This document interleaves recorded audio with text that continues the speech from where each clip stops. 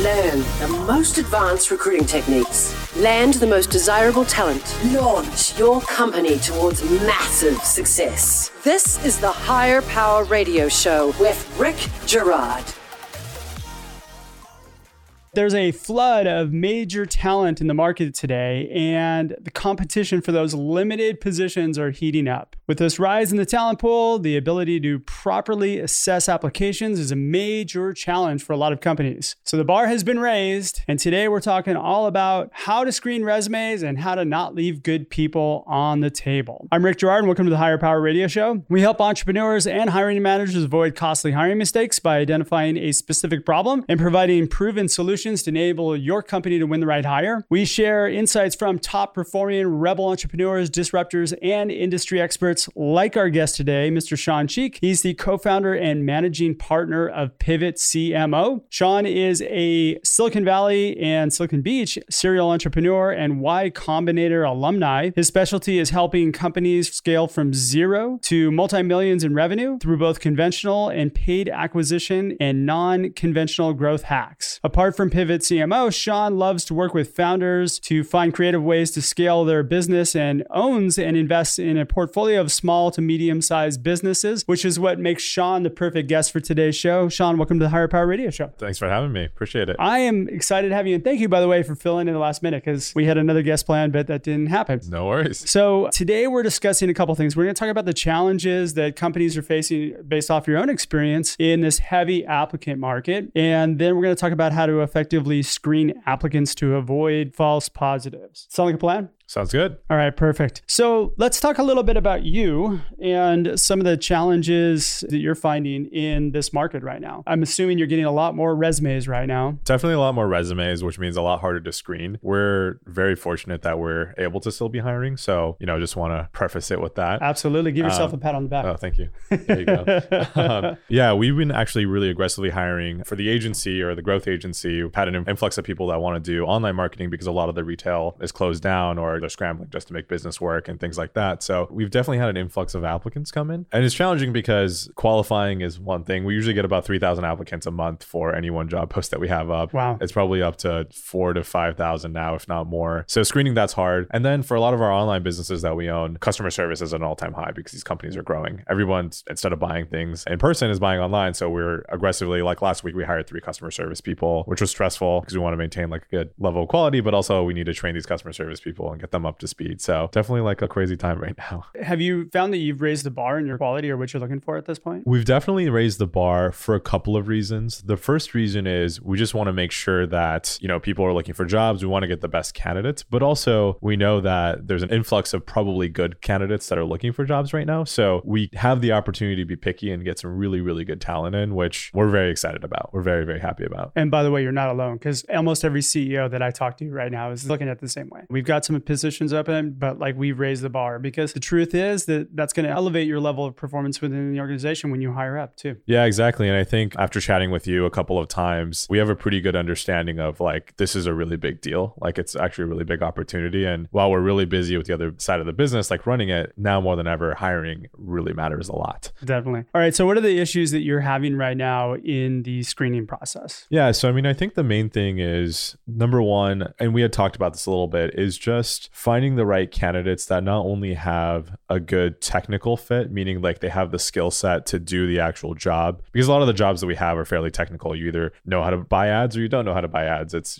pretty straightforward in that sense. But then also like, are they good with clients? Are they a good culture fit? We're pretty small. We're 20 people at the agency. So everyone has to get along and we're really busy. So if you don't fit in, it's really tough. Well, especially at this size of your company, cultural fit is so important because one bad hire can make or break. Yeah. And I've had to let someone go recently, not that recently, maybe 6 months ago. And yeah, it was just one of those things where it was a snowball effect of that person just really affecting the entire company and everyone's kind of mindset when they come into the office. So, these are all very good learning experiences for us for sure. Yeah. So quality is a concern for you? Yeah, quality is a concern because I think one of the things that we've talked to a lot of candidates about is, okay, why are you in the market, right? Did you get laid off because the companies are like, it was out of your control or was it in your control? Because on the flip side, what we're also seeing is a lot of companies using what's going on in the world as an excuse to let go of people that they would have let go anyways. That's one thing that we got to be very careful about is, was this candidate dead weight anyways? Which may or may not be a bad thing. I mean, could be they were just completely in a wrong environment. That's fair. Right? That's fair. That makes a lot of sense. I think that there's some people, you put them in one environment, they're going to fail miserably. You put them in another one, they'll thrive. That makes a lot of sense to me. I think another thing that we were having trouble with on the screening end is just, okay, are we asking the right questions? Are we representing ourselves correctly? And are we finding the right candidates for the right position and for the right reasons, right? Like, are they coming to us because they just need a job, or are they coming to us because they actually want to work at our company and represent us really well, right? So that's really important to us as well. Okay. Any other challenges you're having in the actual screening process besides that? Yeah, I mean, I think the main thing is we get so many applicants. Like, how do you pick the right ones? Are we asking the right questions? Are we, again, representing ourselves well enough? I think you and I talked about it a little bit. And I think those are the main takeaways, is how do I pick the right person even, or how do I take people through the process? I mean, we have a portion where like people do a case study, and a lot of people just don't want to do the case study, or they're really slow to do the case study, which is frustrating for us because we want to actively hire and there's some good candidates there, but they don't necessarily want to like do the case study, or they take a week to do it or something like that. So very painful in that sense. Does it take a long time to do the case study? What's my time investment if I want to do this case study? Yeah, we always say that it takes an average person maybe 45 minutes to an hour, and it takes a really good person 20 to 30 minutes to do. And actually, I have a question for you. Is that the right way to frame it to someone? Because we also don't want to make people feel bad if it takes them an hour and 15 minutes or whatever the case is, right? We don't have a time limit for it or anything like that. A couple of weeks ago, we had one of our guests from Criteria Corp. The CEO came on, Josh, and he was saying that they saw a huge drop off after 40 minutes. Interesting. So if it's inside of 40 minutes that you're doing too soon, then people will drop off. I see. So if you're doing an assessment or some sort of work that's a half an hour, that's manageable. But once it gets over 40 minutes, they have this huge plummet rate. We'll just have to say 20 or 30 minutes then and hope people should take you 20 minutes. Yeah. My perspective on that is that when people don't do it, they self-select out. And that's not a bad thing. Yeah. And I've had that happen with a candidate where we try doing the in-person. So we phone screen, we do a case, then we do an in-person interview, and we try to do the in-person interview before the case. Really strong person, spoke really well, seemed like he really knew the content. And then he did the case, and it was pretty clear that he just did not know how to do anything. So it was almost like a waste of his time and our time to bring him in, which I felt bad about, because from a client like management standpoint, culture fit aspect, great. From a technical aspect, like not great at all. Could he have picked it up? Did you see any evidence that person could have learned it and thrived in that? I think learning it, like, I don't think what we do is extremely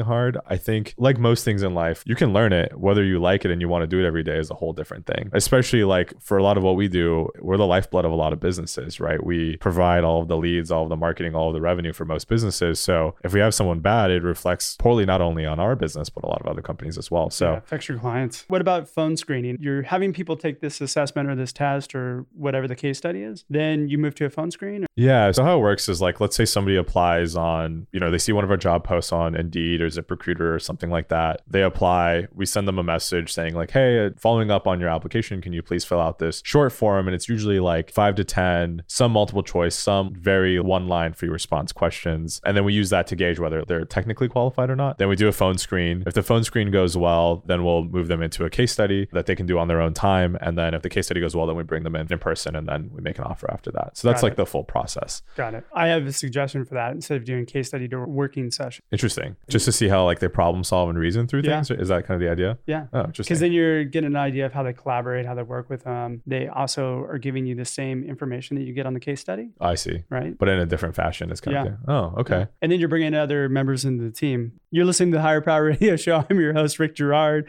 And for our podcast listeners, we're going to take a quick educational moment for our sponsors.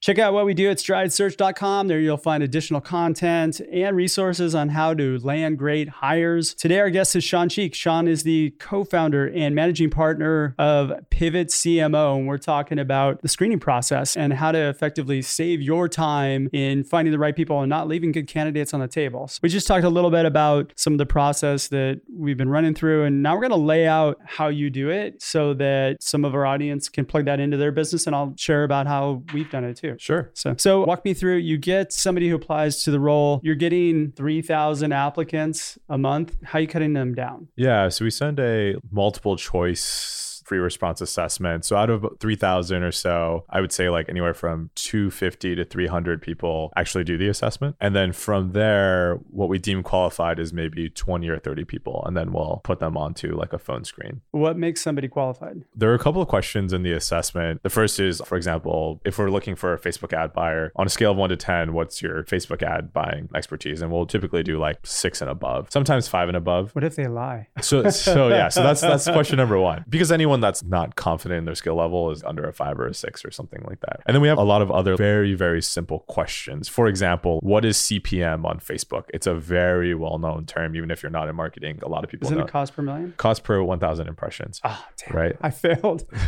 Don't hire me. So don't apply for that position.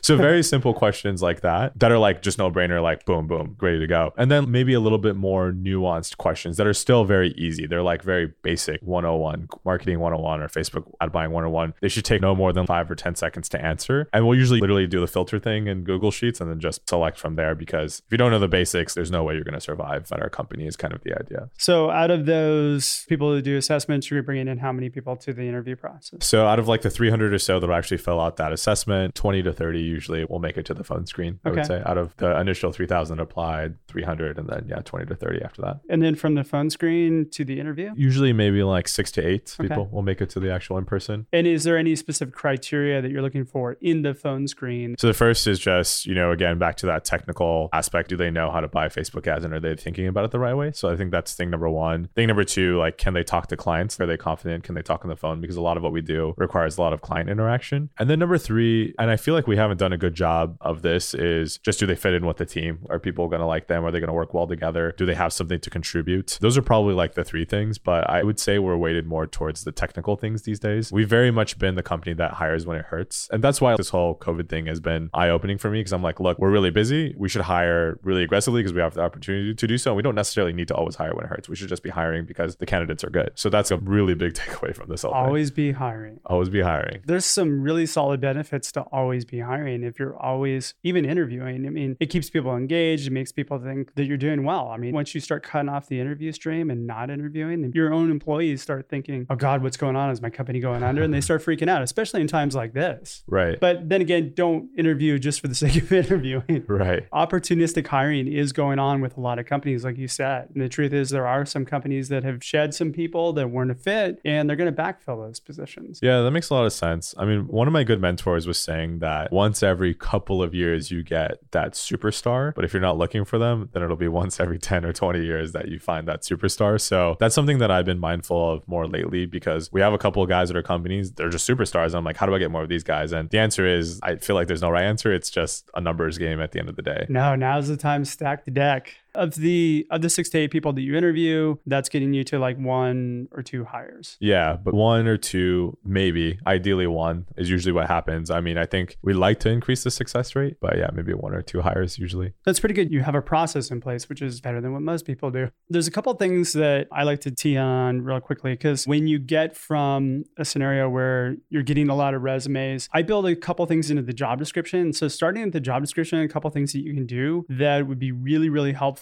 in getting the right people to talk to you is what I call a call to action. Don't ask for the resume. Treat the job description as a marketing document where you can get people to engage with you. And so what do people naturally want to talk about? They want to talk about themselves. So give them the opportunity to express who they are as a person. So one of the favorite questions that I like to ask, I did not make this up. I got it from one of my mentors a long time ago. What are you capable of achieving? You give somebody the opportunity to express what they think that they can do. This is a really good question just to get somebody to start engaging in some sort of expression of what their vision for their career is. And if people take the time to do that work, these are great screening mechanisms that you need to have in place, because you can't look at 3,000 resumes. But also in the job description, I usually put on the bottom of that, any applications that we get that don't have answers to these questions, we don't respond to. Interesting. Yeah. Interesting. And do you usually put that at the bottom of the posting so you know they read through the whole thing? Or is there a place in the description where you recommend putting these types of things? At the very top, a lot of times we'll put, please read all the way down to the bottom for specific instructions. So see if people can follow the instructions. Yeah. We do not respond to no-brainer applies or just a resume sent with nothing else. You're going to get so much volume. Will you miss out on people? Maybe, but you're not going to miss out on those people who are really going to be passionate about being at your company. That makes sense. Oh. And I think that's the most important thing right now is that, again, you want to stack the deck with really solid rock stars. God, if you go back to the past couple of recessions, if you look at the growth spurts of Amazon and Google during the recession, they did a lot of strategic hiring where they went in, they just plucked out a lot of good people. When we came out of it, look how much they've grown since then. It's been tremendous. Is that across the board, or is that mainly like senior director level hires, or how do you think about that? I think it's everything. Everything? Yeah. Interesting.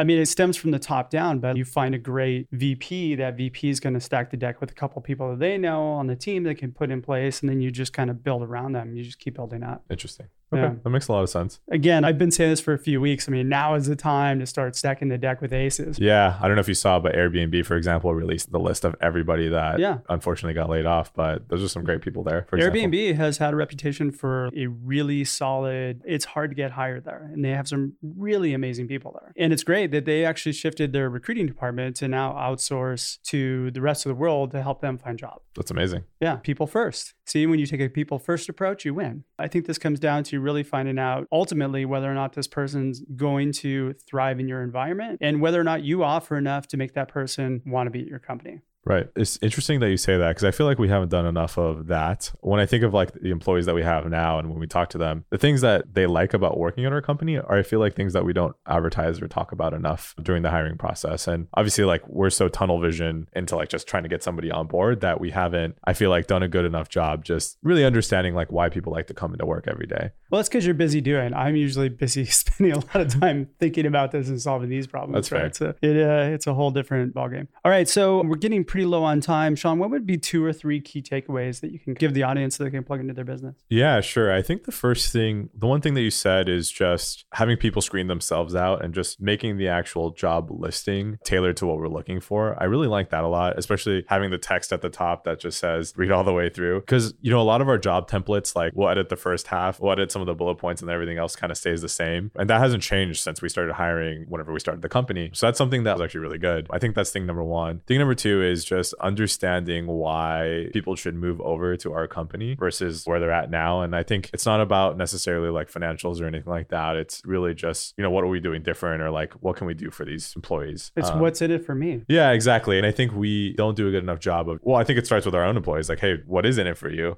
So help me advertise, you know, to getting other really great people on board. Yeah, and your employees actually are going to be your best advocates too. Exactly. So we didn't even talk about it, but I know you've done quite a bit of referral hiring too, which is if you're not utilizing those resources to its full extent, then you should be. Yeah, exactly. I mean, our employees have referred some really great other hires that we made. We've actually hired like 80% of the referrals that have come in. And then other companies, some of our competitors have referred some of our best employees over to us. And that's been a really great source. And we have a pretty solid referral program as well. That's interesting because when I have people reach out to me and they want help on their job search, I always tell them to go find somebody within the company they want to work for and get referred in rather than go through the applicant loop because it's just a different experience altogether. Yeah. And that way we also know that like, it's almost like a interview without an interview happening, right? Like one of my employees, when he brings me in candidates, I'm like, okay, they'll probably eventually get along. You'd hope. I would still put them through the same diligence no matter what. For sure. All right, shoot. Well, we're just about out of time for today's show, Sean. Thanks so much for your time investment today. And I want to welcome you to the Higher Power Radio community. Perfect. Now, what's the best way in which members of our audience can find you, your company, and find out more about you? Yeah, just pivotcmo.com, pivotcmo.com. You can feel free to shoot me an email as well. I answer pretty much all of them. Sean, SHAWN at pivotcmo.com. You can reach us there. LinkedIn is always really great as well. We try to respond to everything there and put some content out and stuff like that. Perfect. And what's the pain that you solve for your clients? I think it's just growth. We have a lot of formal offerings where we're doing a lot of growth marketing, advertising, and things like that for our clients. But me as an individual, I've been a founder multiple times. It sucks a lot.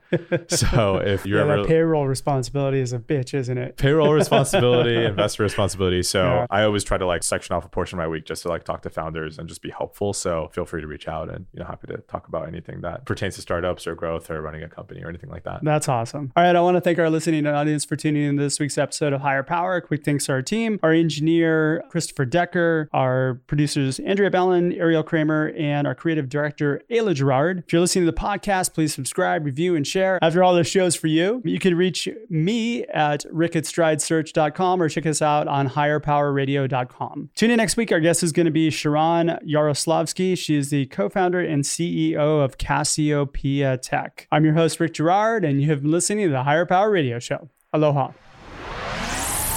Thank you for listening to Higher Power Radio. Catch our LinkedIn Live show every Tuesday at noon or download the podcast on iHeartRadio, iTunes, YouTube, or your favorite podcast platform. We appreciate you joining us on Higher Power Radio with your guide to recruitment success, Rick Turow.